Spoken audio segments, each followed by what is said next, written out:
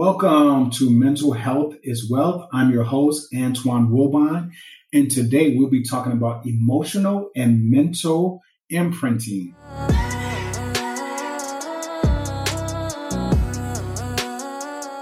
I want us to look at how we can become detectives of our own lives, and we can look at ourselves in a way that we can search our history, we can search our past, we can search our parents, our grandparents, and we can look at behaviors that we have sort of been given to us by our parents through birth, through being around different family members when we were children, and also how those things have affected us going forward. And you say, what is imprinting? Why do you have a type? Why do you like MacBook over a PC? Why do you like Coke and this person likes Pepsi? And you'll say, that's just my taste. That's just what I like. But it's like, where'd you get that from? And in psychology, imprinting is simple yet profound. It's a highly effective learning process that occurs at a critical period in someone's life. It can notably impact how babies are raised, both in humans and in animals. While it may immediately bring up images of like a duckling following behind a human being that they first saw upon hatching. Imprinting isn't necessarily good or bad. We all experience it in some extent. However, it has strong effects on some people. Again, this isn't necessarily bad, but it can impact how you think, feel, and behave. As a result, understanding how it affects you can help you lead a happy and healthy life. It could also help you sort through some unhealthy behaviors or areas in which you feel stuck. Imprinting is important for us raising our children as it encourages them to follow their parents. Imprinting gives you that first bond with that. And this is referred to as filial imprinting. For example, in the wild, animals learn to hunt while watching their parents hunt. In humans, babies learn to speak by mimicking their parents' speech patterns. Many birds sing by imitating the other birds around them. One thing is true is that parents are not necessary for learning, but it's the thing of if you're around that constantly, you pick up those skills. You pick up those ingrained things that go into your mind. It go into your body makeup. It goes into how you eat, what you think about. And you say, well, you know what? I don't quite agree with that. But it's like, yeah, where'd you get a lot of those things from? Even like how you pick out your partner. You might think that you just met this nice, attractive young lady or nice, attractive young man, and you say to yourself, I like them. But you're not realizing that there's parts of them that you're attracted to. It comes from your actual parents. It comes from whatever those experiences were when you were young, and they come from that. You'll find yourself picking out someone who has certain characteristics of your parents, and they're like, everybody's like, no. But if you think about it, you're going to either pick someone who's similar to your parents or you're going to go total opposite of your parents. But it all stems back to your parents. And so I always say, let's look at our lives from like when we were children and let's do like a family history or a little research project. I always say, if you can get to look at your grandparents, if you're able to like even ask questions like, how was grandmother? How was granddad? How was my aunt that was always around me? How was my uncles? How was my cousins that were older than me? And when you look at them and you say, well, this is why I make these certain choices is because the relationship with my parents was this way or that way. And I'm not even saying whether the relationships were good or bad or ugly or whatever. I'm not saying that they were functional or dysfunctional. What I'm saying is that those pieces that we took from these people that raised us are things that have been carried on probably 3 or 4 generations. And I always say, let's become a detective of how to use those things to get better at life, to get what we want. A lot of times I had to, and I always like to use myself for examples of when I'm doing the podcast, is that I grew up in Gary, Indiana. And my parents were married and they were young. It was my dad was just getting back from Vietnam at the time, and their marriage didn't make it. My dad passed away when I was like 11 years old, and my mom had to figure it out. She had to figure it out with these two kids. And you say my mom was young. She was like in high school when she started having kids. I had my sister in high school, had me right after. I think the diploma was still wet in her hand, and they were married. Because back then you got married. You know what I mean? That was the way things were back then in the '60s, late '60s, early '70s. People still had these traditions, but the thing is that I had to actually not just look at my parents. I had to actually sit at the feet of my elders. Like when I was with my grandmother, when I was around both sides of the family, I would ask a lot of questions about how was these people that were around me when I was a baby. And I started to learn about their relationships. How did they eat? How did they spend their money? How did they do certain things? And then once I saw that, I was like, you know what? This is why I do a lot of things. This is why I'm this way. And once I started to say, what is it about these mental and emotional imprinting that my family gave to me? And they gave to me because they got it from somewhere else. You know what I mean? And this imprint that they left on me, it started when I was a baby. So it's like that phase of when you're a baby, it's called the limbic imprint. It refers to the process by which prenatal, postnatal experiences imprint on your limbic system, causing lifelong effects. The term is used to explain how early care of a fetus and newborn is important to lifelong psychological development and has been used as an argument for alternative for birth methods. Now, you might say, well, Bon, you're getting a little nerdy on me over here. You're using all these limbic words and all this other whatever, and I'm like, you know what? We have to, because that is the key sign. The limbic portion is the key sign to what's been programmed in your mind. You might say, hey, man, my parents were like this, and I have no idea how I'm supposed to look at this. But I'm always like this is I look at it as sports. Go with what you got.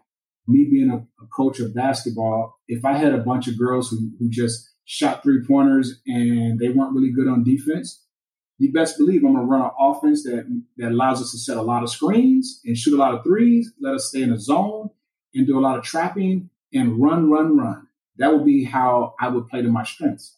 So you might say, well, how do I play to my strengths? Well, as someone who says, well, my mother was like this. My mom was a super clean person, always hardworking, but she wasn't super emotional. She wasn't touchy-feely. My mother was big on a boy being a boy, and you go out there and you figure it out and you become a man and you don't depend on people. And that was the imprint that she gave to me, because it was from what I learned, doing research on my sister and myself, is that we were potty trained early.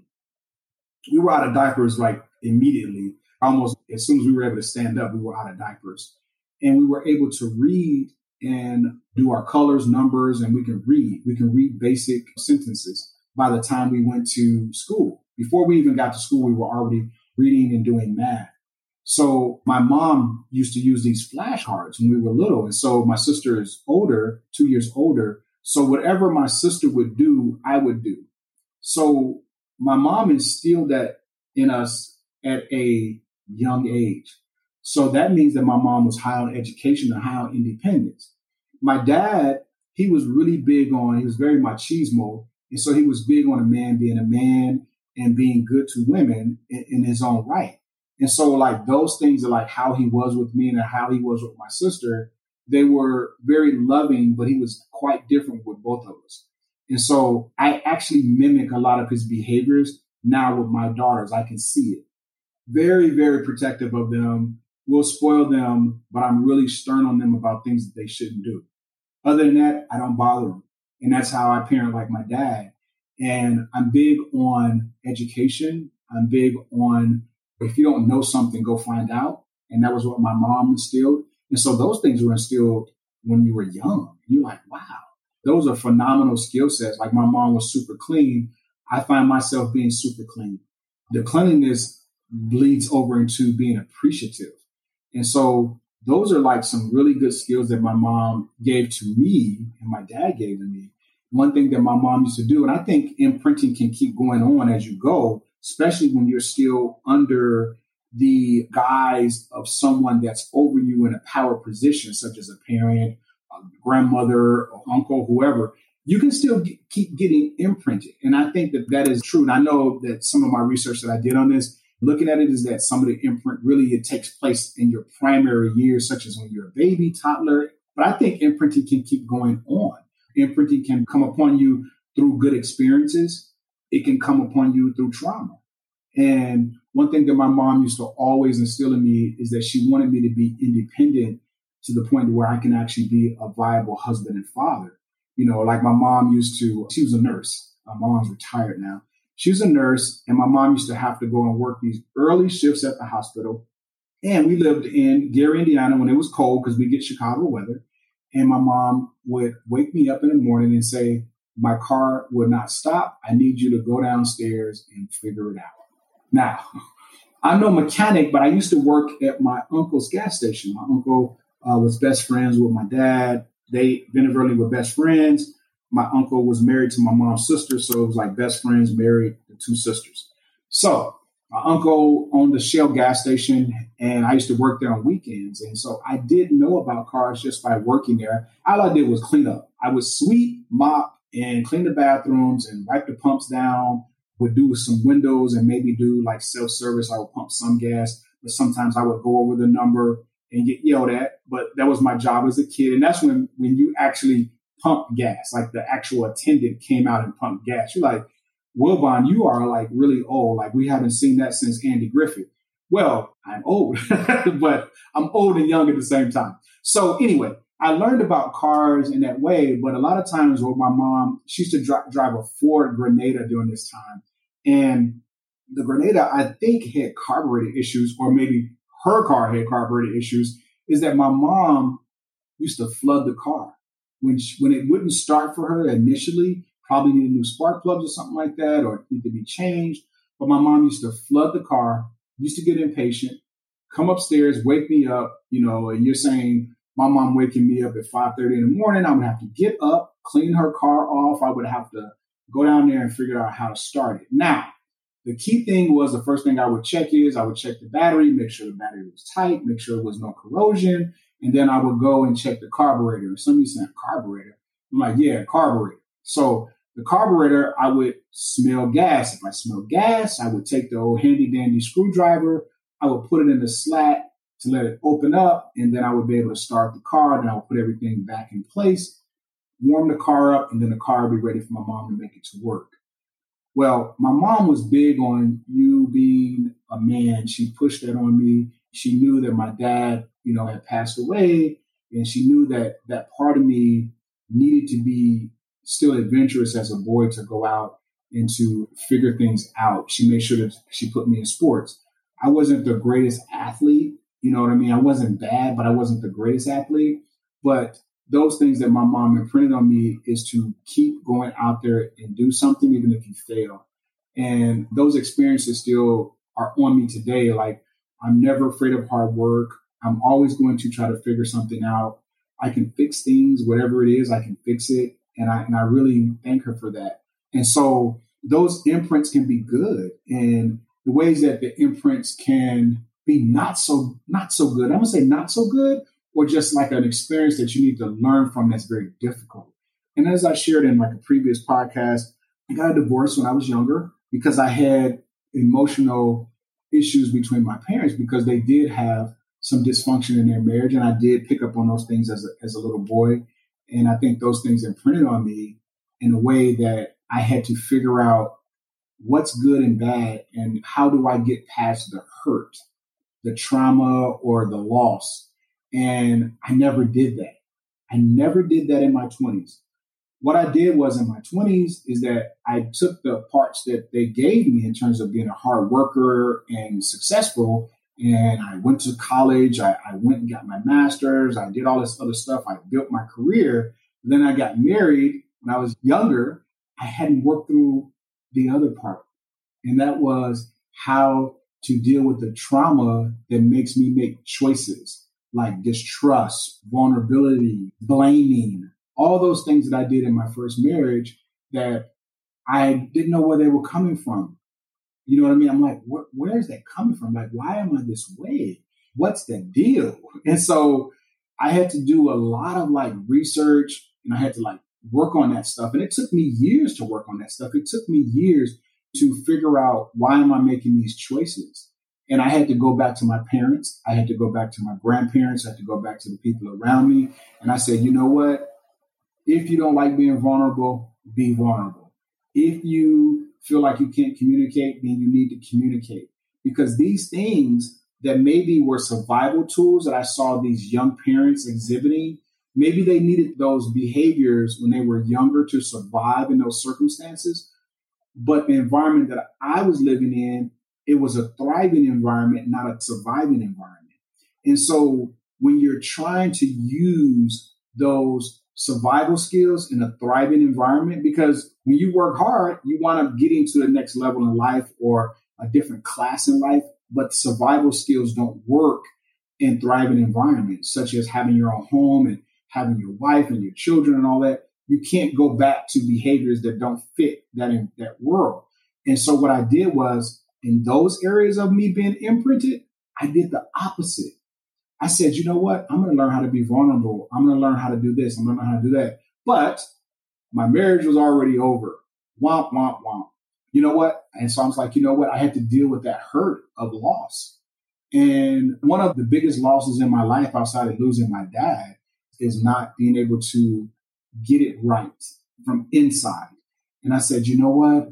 If I ever get blessed to make a great choice of getting another wife, of someone to be with me as a life partner, and I get a chance to start over, I'm going to work on those things. I'm going to work on those things before she comes, before I meet her. I'm going to work on those things. And I did work on those things. I worked on a lot of those things, but some of the things I didn't know that I needed to work on because I didn't have the other person. And so my wife now that I'm with, it's almost 10 years we've been together. And I would say that the biggest thing that I had was being vulnerable to her in a way that allowed me to say whether it hurts, whether it makes me happy, or whether it makes me numb or indifferent, I'm going to always be vulnerable to her. I'm going to always open up to her, and I'm going to learn how to trust, not say trust her, but trust myself, that I'm going to be okay regardless of what the outcome is. Once I learned that I'm okay regardless of what the outcome is, I'm able to be open. So I broke through that imprint of distrust, vulnerability. I broke through that because I'm not the 20-something-year-old that's mimicking my parents. Like when my parents were in their early 20s, I'm a little baby, and I'm like, hey, you know what? I guess that's the way we do things around here.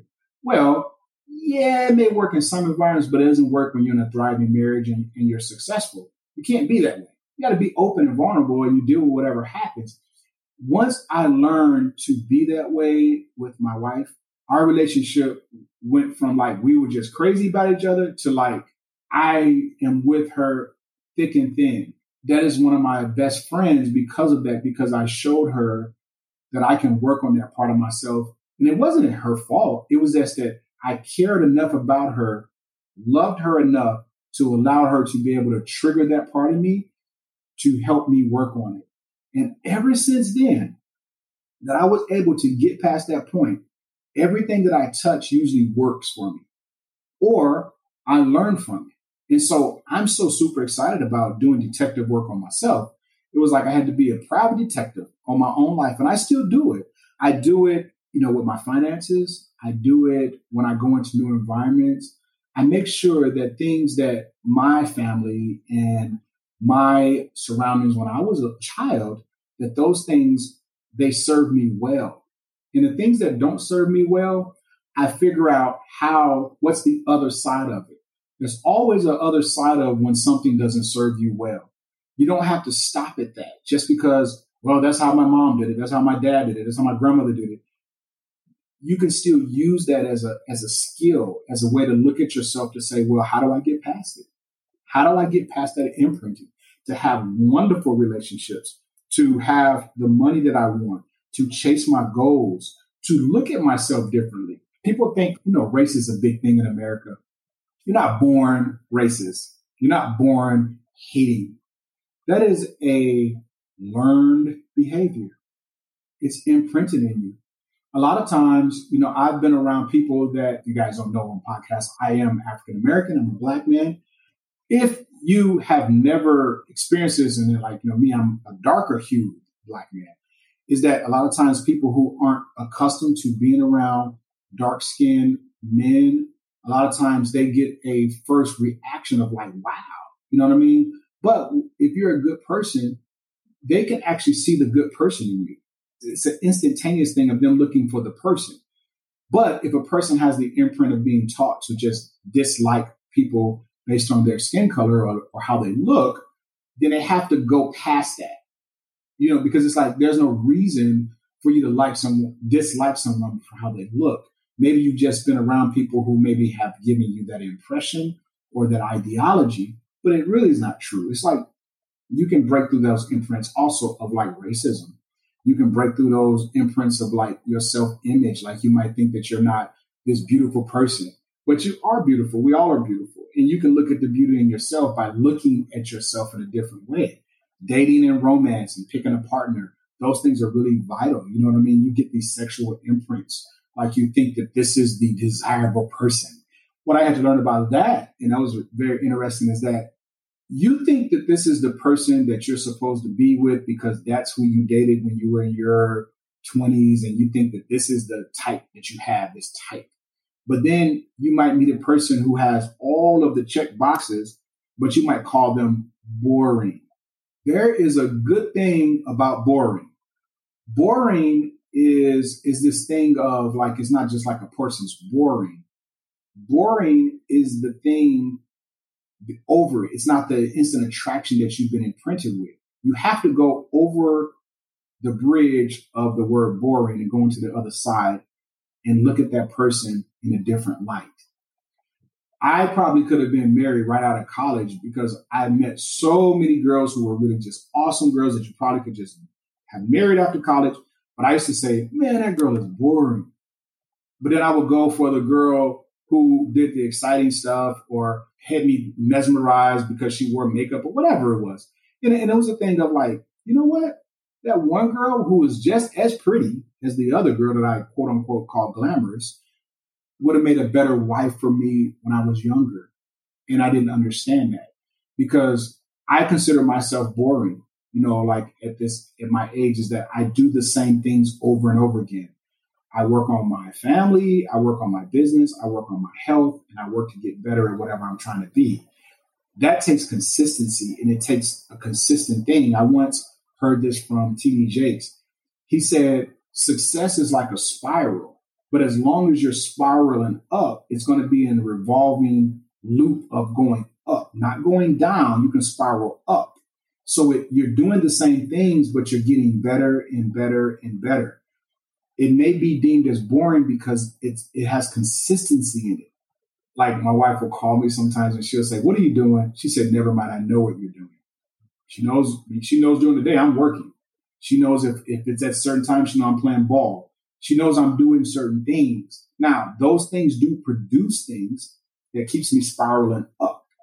But I'm the same way every day, and things that don't serve me well, I take those things out and replace it with something else. And so I'm just a detective. Not to get all like, like I'm like Freud or something, like I know all about imprinting in the mind and all that. But what I will say is that I think we all should look at our lives, do a little family history. And some looking back at the family history may be painful.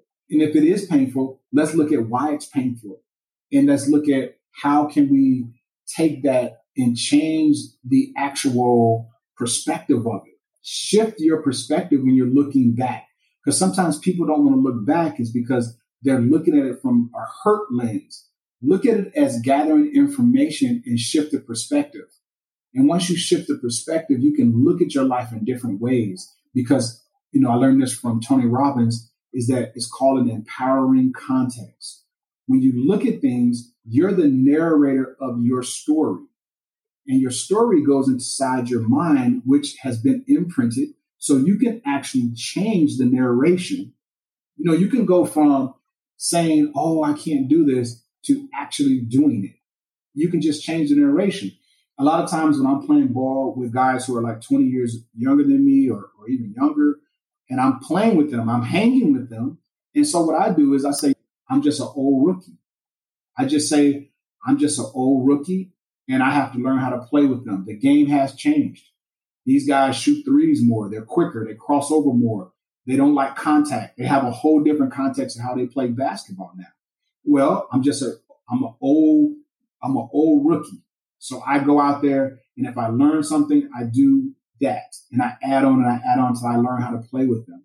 So I changed the context of me being this ex-college basketball player to now just being a rookie, learning how to play again. And so when I changed the context, I said, well, you know what? As a rookie, I'm going to get better, and I'm going to get better than them.